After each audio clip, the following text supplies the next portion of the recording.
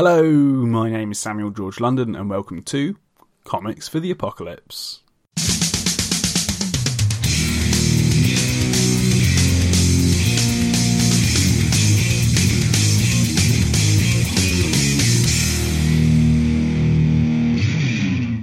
On today's episode, I speak to comic book creator and really nice guy Renton Hawkey about what comics he would take into a super intelligent ape uprising apocalypse. But before we get into it, I'd like to give a quick shout out to our sponsor, Comic Scene, who will once again be hosting the online event I Love Comics on Saturday the 12th of February. And as this year they're celebrating 45 years of 2000 AD, Comic Scene are offering cash prizes for your drawings of Dredd for their gallery. It can be a traditional picture or a reinterpretation of his uniform.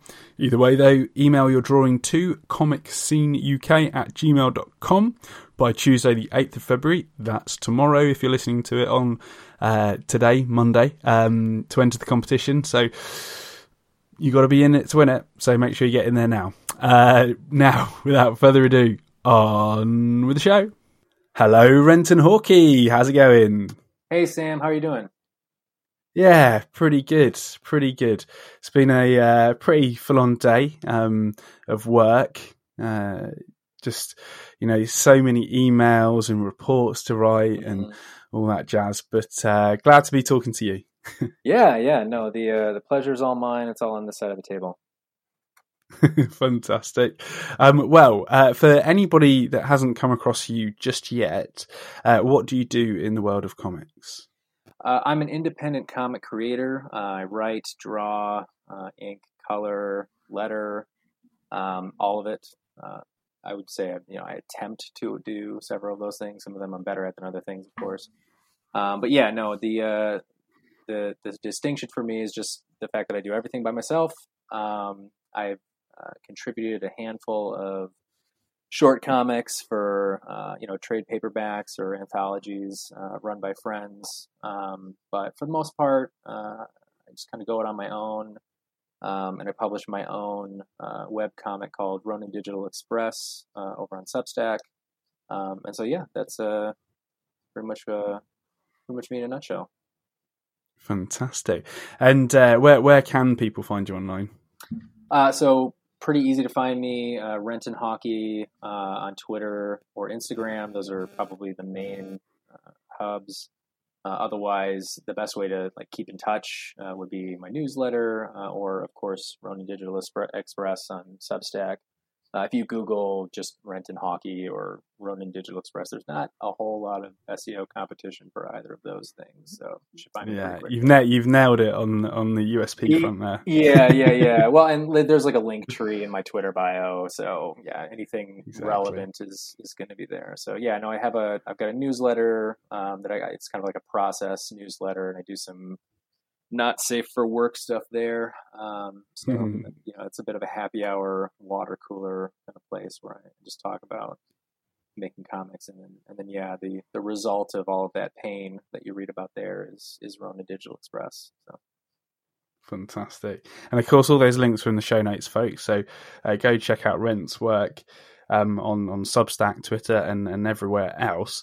But before we get into the main section of the podcast, what's the inspiration for Renton Digital Express? So Renton Digital Express is kind of a melange of my love of spaghetti westerns, old black and white samurai movies like Kurosawa type stuff, and then 90s anime, Cowboy Bebop, Trigun, stuff like that. So throw all of that in a blender together, and then out comes Renton Digital Express. It's a Western about a Ronin who's kind of like a man with no name, Clint Eastwood type. And the story really just kind of follows him through these episodic adventures. It's a little pulpy. Details about him and who he is, his background, his motives, and all that stuff are kind of slowly and implicitly revealed over time. Otherwise, you're just kind of following a cool, like I said, Clint Eastwood or Boba Fett type character as he gets into, he explores this world that he's in and gets into these sort of episodic adventures. Nice, man. That's fantastic. And as you say, you're publishing that on Substack now. So everybody, go subscribe to Rent's Substack. Yeah, hit the heart when you read an episode. Leave me a comment. Tell me you love it. Tell me you hate it. Whatever you want. The engagement makes the algorithm very happy. Exactly, man. Yeah. That's what it's about. That's what it's about. Brilliant. Now, all of that aside, unfortunately, whilst you've been busy publishing on Substack, there's actually been Super Intelligent Ape Uprising. Unfortunately, and they're starting to take over the United States from coast to coast. And my first question for you is, what's your action plan for survival? So Intelligent Ape Uprising, Planet of the Apes kind of a thing? Straight up. Well, I have to tell you that being mauled by a chimpanzee is probably one of my biggest fears. Sure.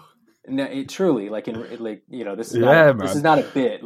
They are very vicious, violent animals, and they kind of if you research it, it is absolutely brutal. Yeah. I mean, what they do. If you think about a chimp, it seems like, oh, it's like a cute, cuddly little monkey. It's the size of a toddler. I could take that out, and it's like, no, a chimpanzee is just hundreds of pounds of brute strength. Their muscles are tightly coiled and thicker than any human on the planet. You could pick your Olympic athlete or MMA fighter or whatever, they would lose a fight to the average chimpanzee. I mean, they go for your eyes, they go for your fingers, they go for your nose, they go for your balls, they go for exactly, man. So that's like, it's up there for me as one of the things that I would rather not face. So this is a particularly rough apocalyptic scenario for me. I mean, I would say that my battle plan is probably my first plan would be to commit suicide. If I'm being completely honest, like I just just check out. We're not getting through this one. We're done. That would be probably plan one if I was so overwhelmed with guilt that I couldn't carry it out. Failing that, a high-powered rifle with ammunition that's easy to find, something that's easy to clean, and maintenance. And then, just always kind of save that final bullet for myself if I'm overwhelmed. Yeah, straight up. Yeah. So just hunker down at home. I want to start the podcast on a really positive note, and totally. I want people to know what an optimist I am. Yeah. Absolutely. Well, you gotta hope for the best, but expect the worst. Unfortunately, haven't you? So are we at home in this scenario with your high-powered rifle? Oh man, I don't know. I kind of feel the strength in numbers thing is probably good for just about any situation I could think of. So I'd probably try to join up. But if I had accidentally happened upon a group that started expressing cannibalistic tendencies and stuff, then I'd be looking at my plan A again. There are bad situations to end up in with other humans as well. Totally. So let's imagine that you've managed to find a group at a local Walmart, because everybody's just gone straight to the Walmart to the weapons section. Yeah, America's church. Basically. Yeah. Yeah, exactly. You get chatting, trying to get to know everybody, and they ask you what you do, and you talk about comics and things, and they're all intrigued. And the first question that they ask you is, "What's the first comic you remember enjoying?" I can't really put a finger on the exact issue, but I have kind of like an era of my life where I kind of came into comics a little bit. So when I was probably 6, 7, my grandma had a long box of comic books that she had just picked up here and there, like at garage sales and stuff like that. So she had like she had a ton of stuff from like, you know, the 60s, the 70s, a lot of like old Marvel team up stuff.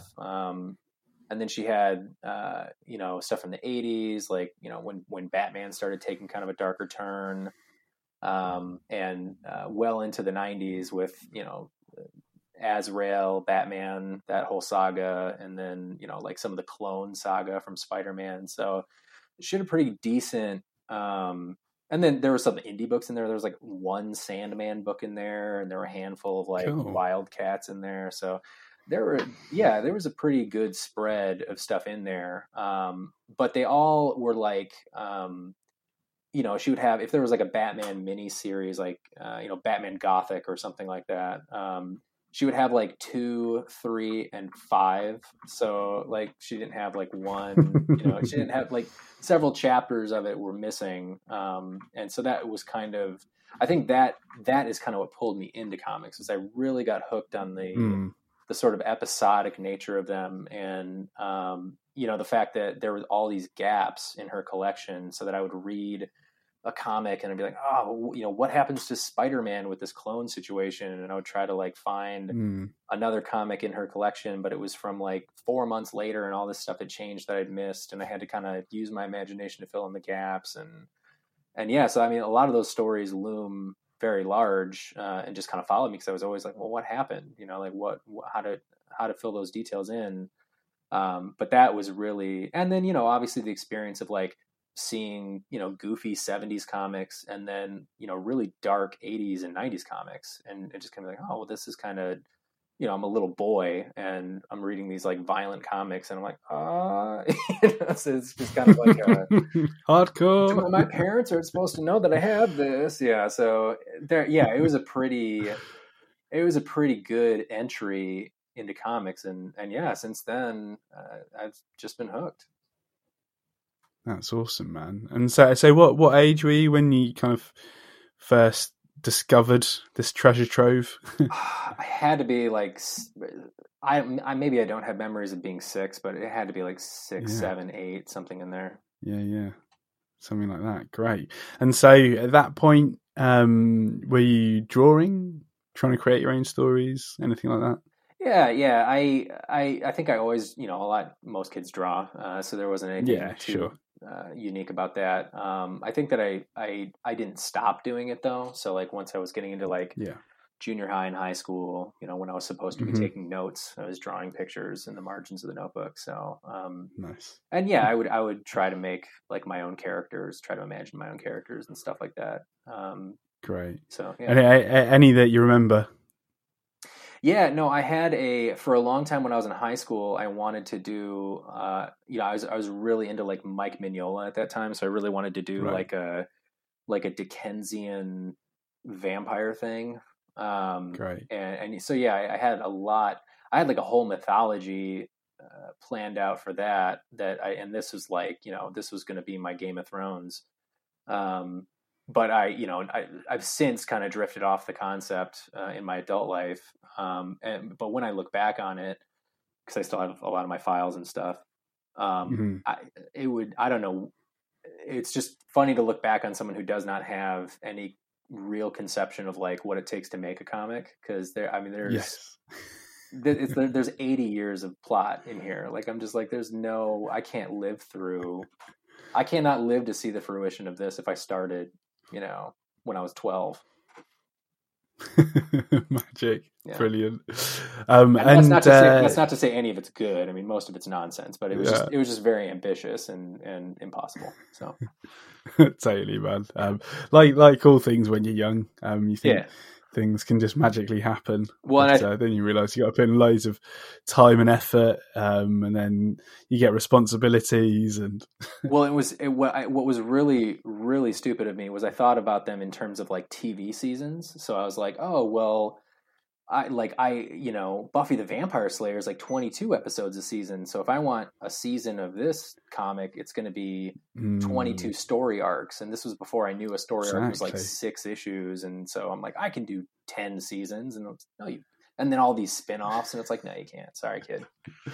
Love it. Yeah. I love it. Well, that's the brilliance of youth, really. Yeah. And I mean, you learn from it. Absolutely.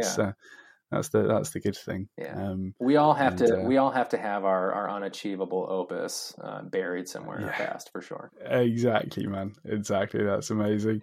And then obviously years later, you would come on to Ronin Digital Express. Mm-hmm. So how long was that in the making before you started publishing?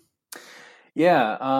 Well, Ronin Digital Express. So I started really, even though I drew characters, I kind of had a weird idea that what I would do is I would write comics, but I would also design the characters. But I didn't want to. Mm-hmm. I didn't want to draw comics. So. Right. So right around 2015 was when I was really like, all right, I'm gonna make a run for it. Like, I'm really gonna do this for real. Like I said, I wanted to do it in like 2010, 2011, but I didn't. I just sort of sat around and smoked cigarettes and played video games. But yeah, around 2015, I was really like, all right, I'm gonna make a run for it. And so I tried to find like other artists to collaborate with, and several of my early attempts at collaboration just fell through. So I just kind of got frustrated. And I think the thing that was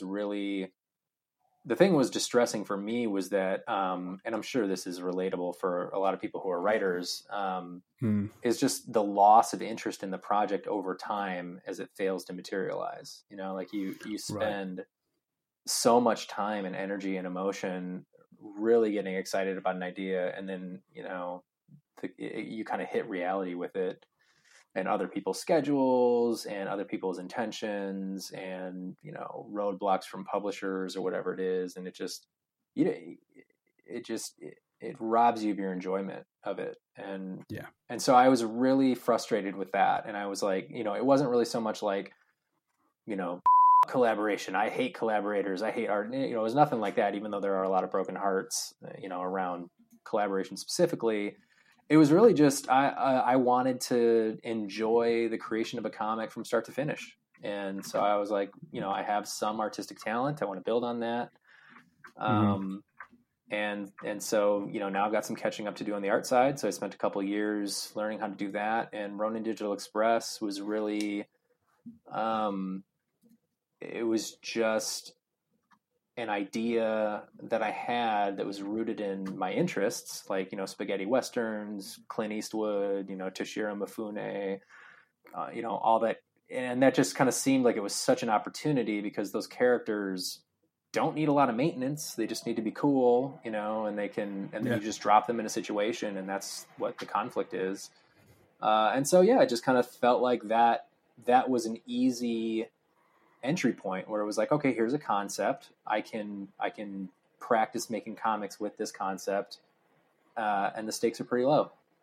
So that makes it kind of sound maybe like I'm not so invested in it. I really am invested in it, but I didn't want to start off doing the Game of Thrones epic, right? Like I wanted to here's something fun, and I could pick it up and put it down over time and come back to it, because it's just so open-ended as a concept. That was more the idea.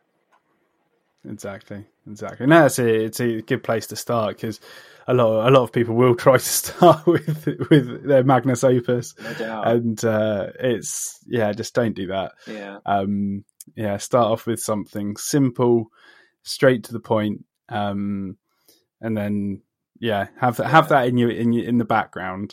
And it certainly could. I mean, it could become a magnum opus, because it's so open-ended. If I decided, I really want to lean into this, then I could build out something big with it. But I think to your point, there are a lot of people who they start their magnum opus. I'm not necessarily like, hey, don't do that, but I do think people probably need to have an appreciation for you better know what you're committing to. I mean, Robert Kirkman with Walking Dead, I remember him saying I can do 300 issues of this, and then he you can really feel around 150 he's like, I'm getting kind of, I want to do different stuff now, and then obviously there's also the possibility that you die before you finish it, like what happened with Berserk. So I mean, you got to be careful. 100%, man. 100%. Anyway, We're off Yeah, no. we're off of our simian revolution here a little bit. My apologies. Yeah, a little bit. I can hear the kind of the soldiers, the simian soldiers, Yeah. kind of forming outside the Walmart. I'm like, well, and everybody's getting... hang on. Let me talk about the Clone Saga a little bit more before we go out Yeah, there. exactly. Yeah. Exactly. So everybody just wants to distract themselves from what's going on, and so they ask their next question, and that is, what's the funniest comic that you've read? I don't know about funniest comic, but I do that I don't know what issue it's from, but that thing that has become a meme, the Sauron and Spider-Man scene where Spider-Man is Sauron, the mutant X-Men character, the pterodactyl man. Yep. And Spider-Man is like, hey, it dawns on me that you can change DNA with this scientific method you developed. So why don't you use it to like go cure cancer? And Sauron is just like, I don't want to cure cancer. I want to turn people into dinosaurs. As you do. Yeah. And I have that in a file on my phone, and I often respond to surreal real life situations I encounter online with it, just because it's human nature, isn't it? I mean, yeah. Yeah, right. That's brilliant. It is quite a statement, isn't it? Yeah. He just wants to turn people into dinosaurs. Screw cancer. Yeah. Patience. Can't make anybody do anything they don't want to do. True that. You can only lead a horse to water. Yeah. But yeah, that's a fantastic one. And then changing gears a little bit, what's the saddest comic that you've read? I was really affected by Russian Olive to Red King. I had a really hard time with that one. Right. Yeah, I think because it's so anybody who hasn't read it, I think should, but it is kind of one of those comics where you chew on it a little bit as you're reading it, and then when you're done, and you probably reread it a few times. It's actually a fairly quick read. It's a big book, but it's very minimalistic. There's not a lot of dialogue. A lot of what's going on is very implicit and subtle. But yeah, just maybe to give context to anyone listening who hasn't read it, it's a domestic drama, and it's about this guy who's a writer, and his wife is, I think she's like a climate scientist or something like that. And so the book begins with her leaving to go into like the Alaskan wilderness to do science, I guess. And then what happens is that her plane crashes, and the pilot dies in the plane crash. So she's kind of like on her own, miles from civilization, and trying to survive. And that's just kind of going on in the background. What's the main focus is this guy who, her husband, and you just sort of follow him as he putters through his days, wondering when he's going to hear, what happened to her. And he starts to kind of give into this feeling that he's just been abandoned. Like she just left him. And that she's never coming back. He's not really giving a whole lot of thought to like, did something bad happen? He's starting to lean a little bit more towards like, she just left and she's ghosted me. Right. And there's like some subplots going on here and there. Like he's a writer, so his editor keeps calling him like, when are you going to turn in the article? And he's got their dog is there, and he has to like walk the dog and feed the dog, and it's something he just really seems to resent doing. And the dog wants to play with him, and the dog is trying to be affectionate with him, and he's pushing the dog away. And it's just, you really kind of start to feel like this guy is, why am I following this guy? You know what I mean? Like this guy's just kind of a selfish jerk, right? So the back third of the graphic novel is an essay, right? And so it's an essay of pretty, it's of the quality of something you would read in like the Atlantic or the New Yorker or something like that. And it's the implication is this is the essay that his editor's been bugging him about, and it's this big long essay about some of the personal tragedies in his life. And I think that, he's got like a thing going on with his dad having been abandoned by his father or something, and you really kind of, this is like the missing piece, right? Like these are the missing details where you're like, oh, this is why he is the way he is, right? And yeah, exactly. And Catherine Immonen, I mean, boy, do I wish I could write like that. I mean, the way she wrote that is just so. It really you start to feel kind of bad for being hard on him, because he's really pouring his soul out for you. And then the final image is he's standing in front of a warehouse with all these broken windows, and there's like a pile of rocks next to him, right? So he's like breaking windows. And the thing that's amazing is the dog is there. So he's been spending like the whole story pushing away the dog, right? And then, but the dog is his only companion in the end here, as he's working out his frustrations. And that just, I mean, even just saying it, I got chills, right? I mean, and explaining it definitely doesn't do it justice. I think people should read it, but no.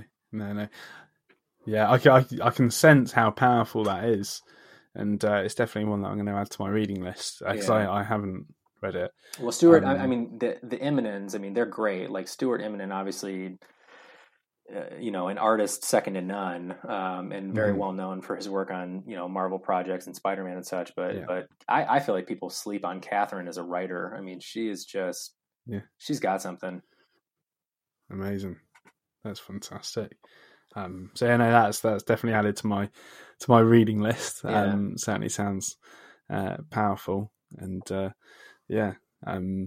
very very affecting as well. By the sounds of it, it was a little polarizing too, because there were a lot of people that felt I think they didn't really respond to the minimalism, and they were like, "Oh, I just didn't feel like anything happened." And so it'll be interesting. You'll have to let me know how you felt after you read it. Yeah, for sure. I mean that can often be the case, can't it? If people don't take their time over the artwork, particularly when it doesn't have speech bubbles and things, you really have to try and, once you see a page and it doesn't have any speech bubbles on, really got to try and slow yourself down.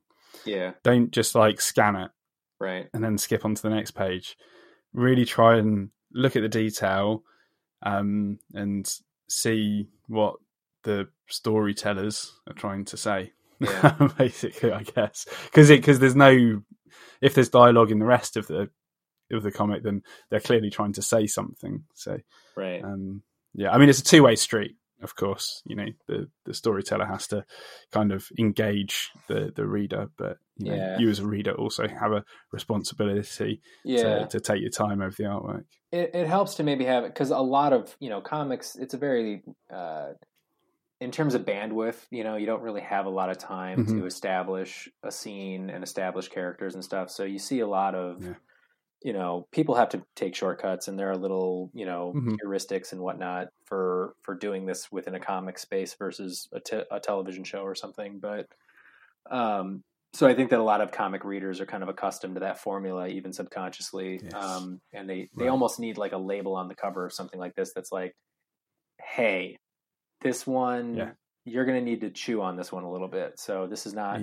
quite the same. You'll get something out of it, but you need to approach it a little bit differently. Exactly. Yeah. Definitely one of those slow burns for a lot of people, perhaps. And you have to revisit it again and again, that sort of thing. Definitely. Fantastic. Now, moving on to our next question, and that is, what's the scariest comic that you've read?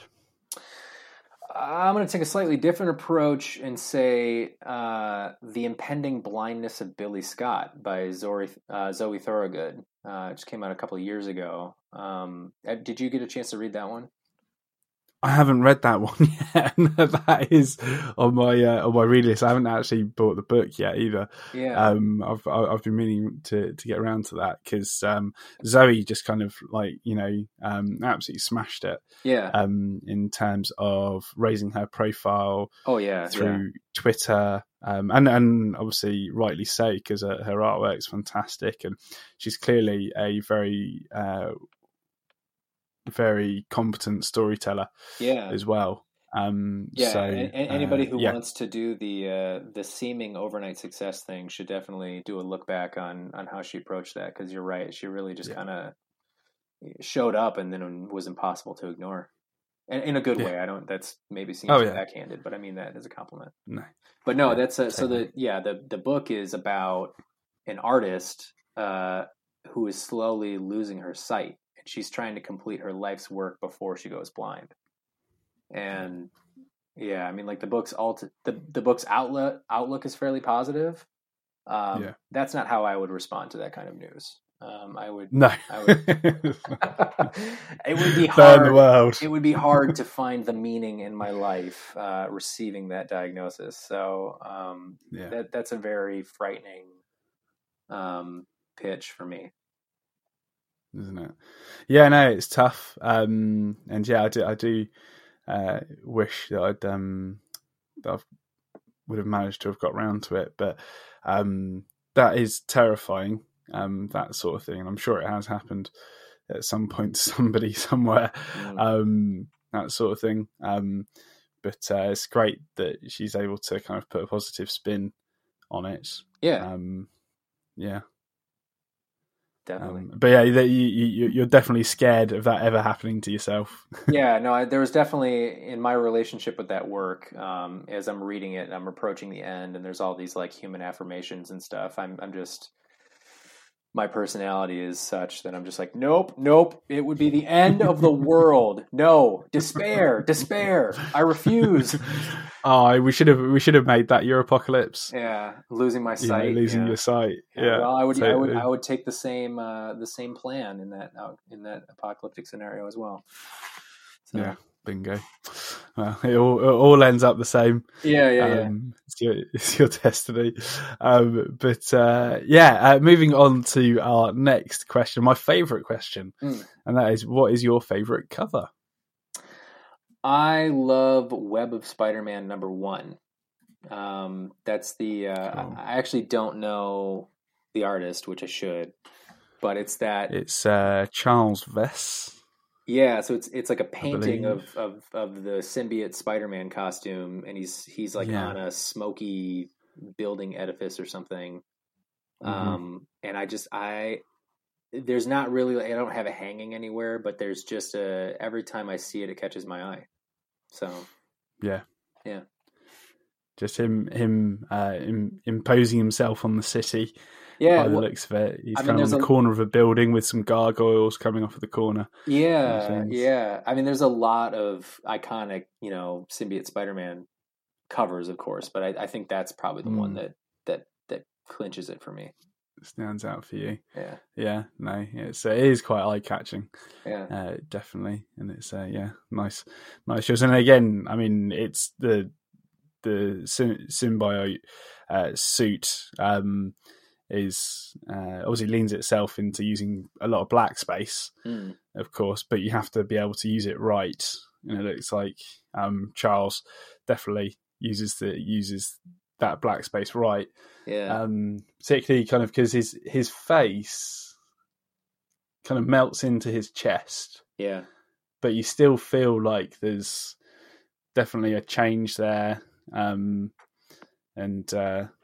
I mean, even looking at it more closely, so it almost looks as though, the eyes on the mask could be attached as fangs to the spider on the chest. Almost in a way. Yeah. That's interesting. Yeah, no, that's it's kind of unfair in that, like, with character design, I mean, there's got to be someone who has come up with like a formula or something that can explain why some things are just like aesthetically flawless, right? Like they're just perfect economy of design, and like, a lot of superhero costumes particularly are like going for that, but like, as iconic as the Batman costume is, there have been 10,000 iterations of it. It's a flawed costume. Yeah. Like there's always ways to innovate on it, Same with like Wolverine. Wolverine is not a perfect costume. But it seems a little unfair that like the classic Spidey costume and then the symbiote Spidey costume are somehow these just perfect designs. Like they are just seamless. Aren't they? Yeah. Yeah. It is. It's crazy when you think about it. I mean, it doesn't change that much. No, really. they nailed it the first time pretty much. And it's, just straight out. And every time they try to do something different, they're like, let's go back. Between it's like the 747, you know? Yeah. Yeah. You know, like we nailed it the first time out with aeroplanes. Yeah. We haven't really innovated ever since. That's it's right. basically the same design. That's right. So, yeah. Yep. We tried Concorde. It didn't sell. Yep. Yeah. The 747, like the BMW. There's a handful of these things that just, you know. Exactly. Oh, Porsche 911. Yeah. Porsche. Yep. And everything. Just like, nailed it first time. Yep. Boom. Excellent. Now moving on to my my other favourite question, and that's what's the most meaningful comic to you? Aside from Russian Olive to Red King, because I use that for another one, I probably would say Daredevil: Man Without Fear, the Frank Miller, John Romita Jr. miniseries. That they retell the origin of Daredevil. Everybody knows it, but I think the reason why is, so I got it as it was coming out in these single issues, and like my parents would, they just saw like, I'd be like, oh, can I buy this? And they'd be like, oh yeah, it's a superhero comic, that's fine. They didn't bother inspecting the content, so I kind of got away with. Yeah, so I kind of got away with like, my first grown-up superhero comic, and yeah, I was just kind of. It's kind of like watching The Wire for the first time, it was just really blew me away in terms of just the content of it, how gritty and kind of mature it was. Yeah, that's fantastic. And how old were you there, sorry? That was probably around, what did that come out in, like 98? So I was probably 10-ish, something like that, yeah. Yeah, so pretty young. Yeah. But you were still clearly still able to appreciate the story. Oh yeah. There are some moments in there that still stick with me as like there's like that moment in the climax where he's going to rescue this friend that he's made, this like 13, 14-year-old girl or something who hangs around the gym that the famous gym that he hangs out at. And they've kind of become, pals over the course of a couple issues. And she gets kidnapped by, one of Kingpin's human trafficking groups, and put in this warehouse full of these cells, full of these children destined for, God knows what horrors. And she knows that he's not Daredevil yet, but she knows that he has like special powers, right? And so instead of screaming for help, she just starts singing, and Daredevil is like a mile away, but he hears her singing, and then the other children start singing too, and the henchmen, these like ponytailed dummies carrying Uzis are like, oh, they're singing. But it's this haunting moment of like, it's such a superhero moment, you know what I mean, where it's just like this beautiful moment that can't exist in anything else other than a story where a kid gets smacked with radioactive acid and then suddenly has superhuman hearing. So I love it. I just love it. That's awesome, man. Yeah, no, that is fantastic. And it certainly makes you want to aspire, inspires you to aspire to become a great storyteller like that. Yeah, well, and if you were handed an assignment that was just like, hey, do something interesting with like, I don't know, Stiltman or something, like if you're just kind of handed like a third-rate character, and Tom King has kind of created a career out of this right now, where it's just like, take this like third wheel character that nobody cares about anymore and do something interesting, and just to find those beautiful moments like that that can move people. That's what I would aspire to for sure. 100%. And it's kind of about challenging yourself as a storyteller, isn't it? Indeed. With something like that, and it might even be a good exercise for aspiring storytellers to actually try and dig out an obscure character from any work of fiction and try and make an interesting story out of it. Well, and it would be character. Well, and especially with superheroes, it's the kind of thing where it's like, hey, do something that would make someone who doesn't care about superheroes care about this. Plus, you can't make them laugh. You know what I mean? Because it can't be a moment that just like falls on its face. Like it has to be so good that even someone who's like not a superhero person is like, oh yeah, that's really interesting. Yeah, totally. That's it. I might try that myself. Actually, just as a nice little exercise. Just throw it on. Just a short story. Yeah, just throw it on your to-do list. Like you can knock that out. That's not a challenge. My ever-growing to-do list. Right. What am I doing to myself? Mow the lawn. Make the kids breakfast, and then move the human heart with superheroes. That's my to-do list. Yeah, it's easy. Done. Right. Oh dear, I don't know why I keep on adding to it. It's silly, really. But I guess it's human nature, isn't it? To want to just keep going and I don't know. Yeah. Accomplish. You have to distinguish yourself somehow. Yeah, I get it. That's it. I guess so. Yeah. Now, going back to Walmart. There's apes at the door. I keep forgetting. Right? Exactly. Yep. The ape army is almost broken down the doors. Yep. And the next question comes up in the group circle, and that is, what's the most underrated comic? Underrated. There's a lot. I'll go with something. I don't know if it's underrated, but I do think more people should know about it. So there was a miniseries, like a Wolverine Nick Fury miniseries. It was like 3 separate stories by different creative teams throughout, I think, like the mid 80s or something. Anyway, it's collected in a trade paperback.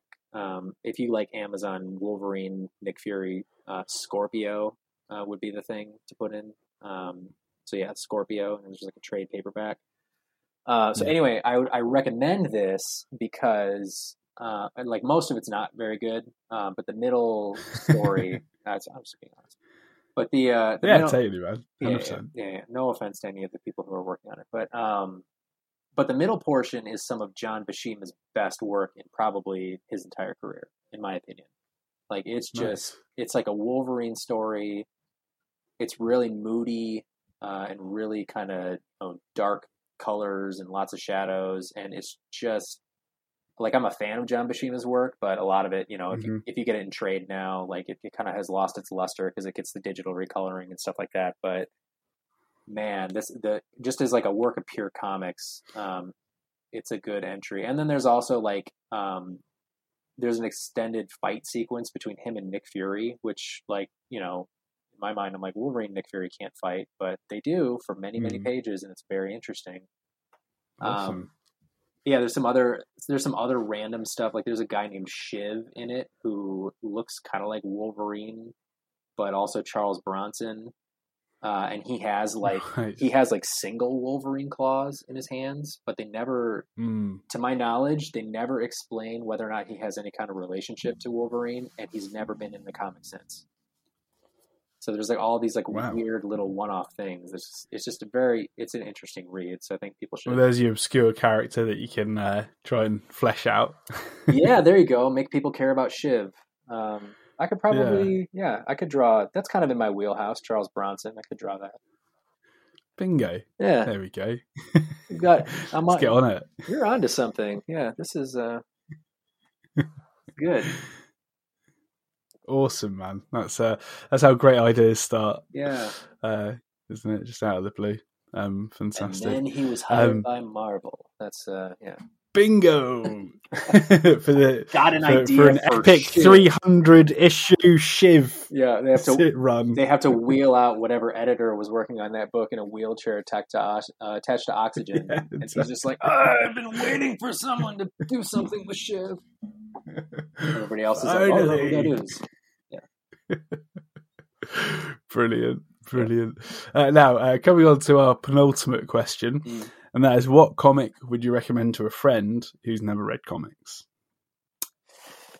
So I would usually the way I handle this is I try to get a sense of like what somebody likes, because obviously we all have this challenge where we talk about what we do, we talk about comics, and people are like, oh, like superhero stuff, and you have to do all the disclaimers like, no, I don't want to do superhero stuff. There's other kinds of comics, blah blah blah. And so what I'll usually do is I'll try to just like be like, well, what kind of like movies do you like? What kind of books do you like? And I'll find a comic that's within that genre, and then you can have a new experience. So that's usually kind of how I'll do it.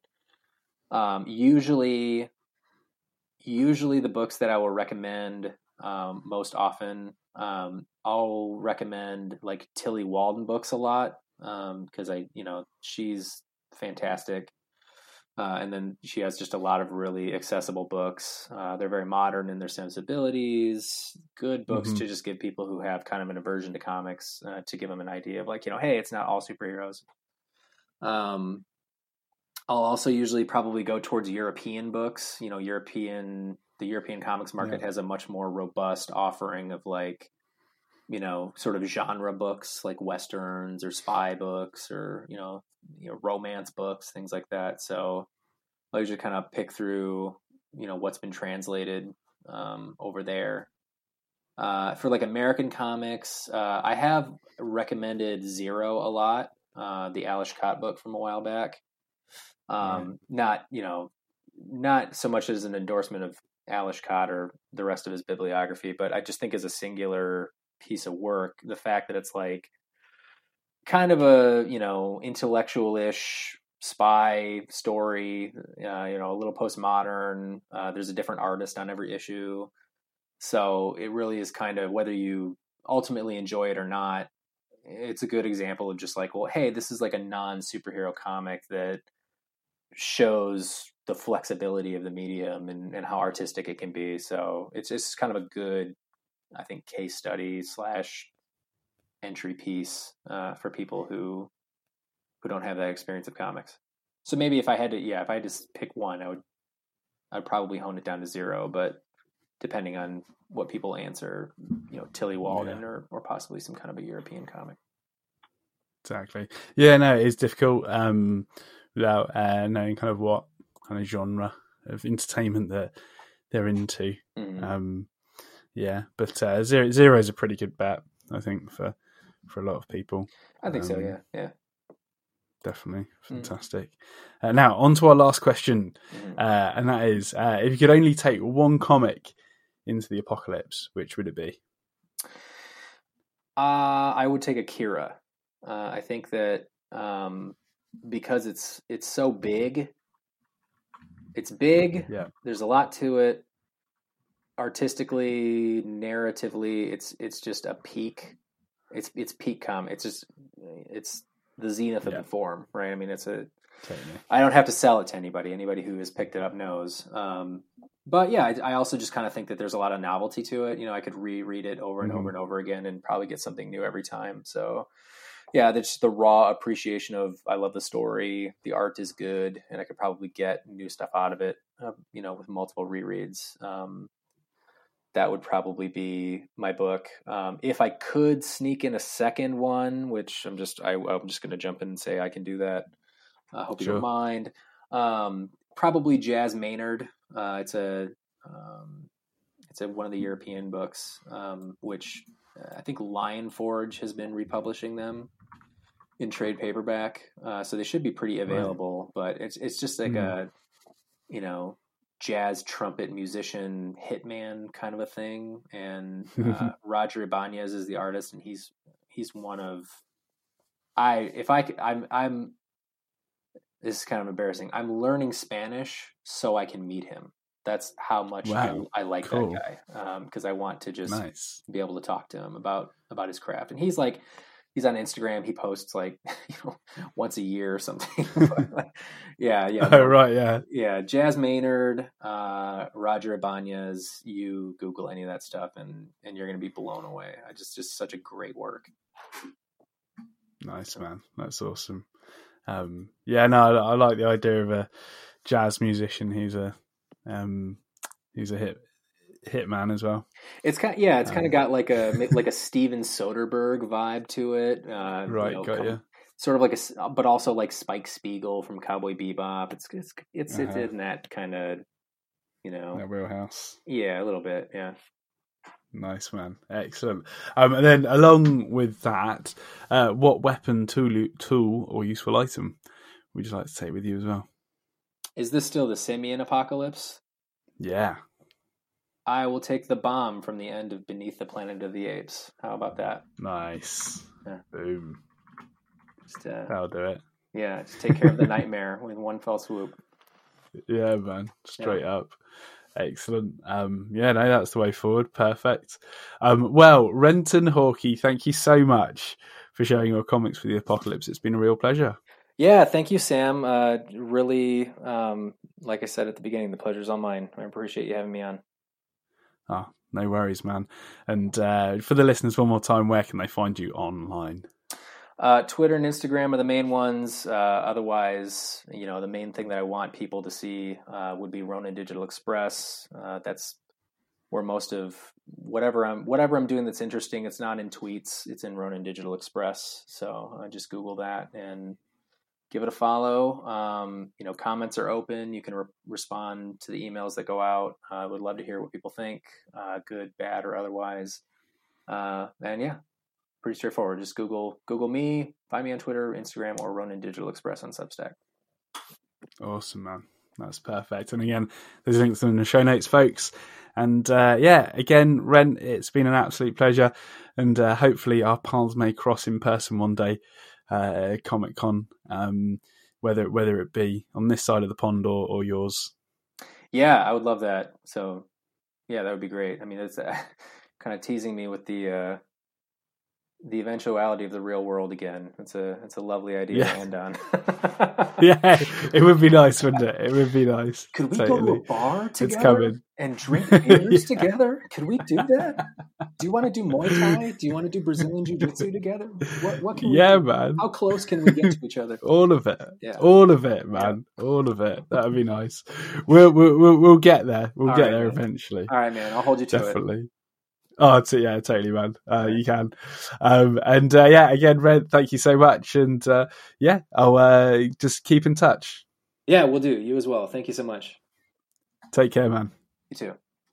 Bye. Bye. Thanks again to Rent for being on Comics for the Apocalypse. It was an absolute pleasure. If you enjoyed the show, please leave a review for us on iTunes or whichever podcast service you use, as not only will it let me know that you liked it, but believe that it helps make other people aware of the show as well. If you'd like to check out Rent's work or follow him on social media, those links are in the show notes, along with all our own links to the various areas of the internet. Speaking of which, if you haven't already, be sure to visit Comic Scene's website at comicscene.org for comic news, the comic club, and other fun sequential art stuff. And finally, as long as the apocalypse doesn't come to pass in the next week, I'll see you next Monday. Bye for now.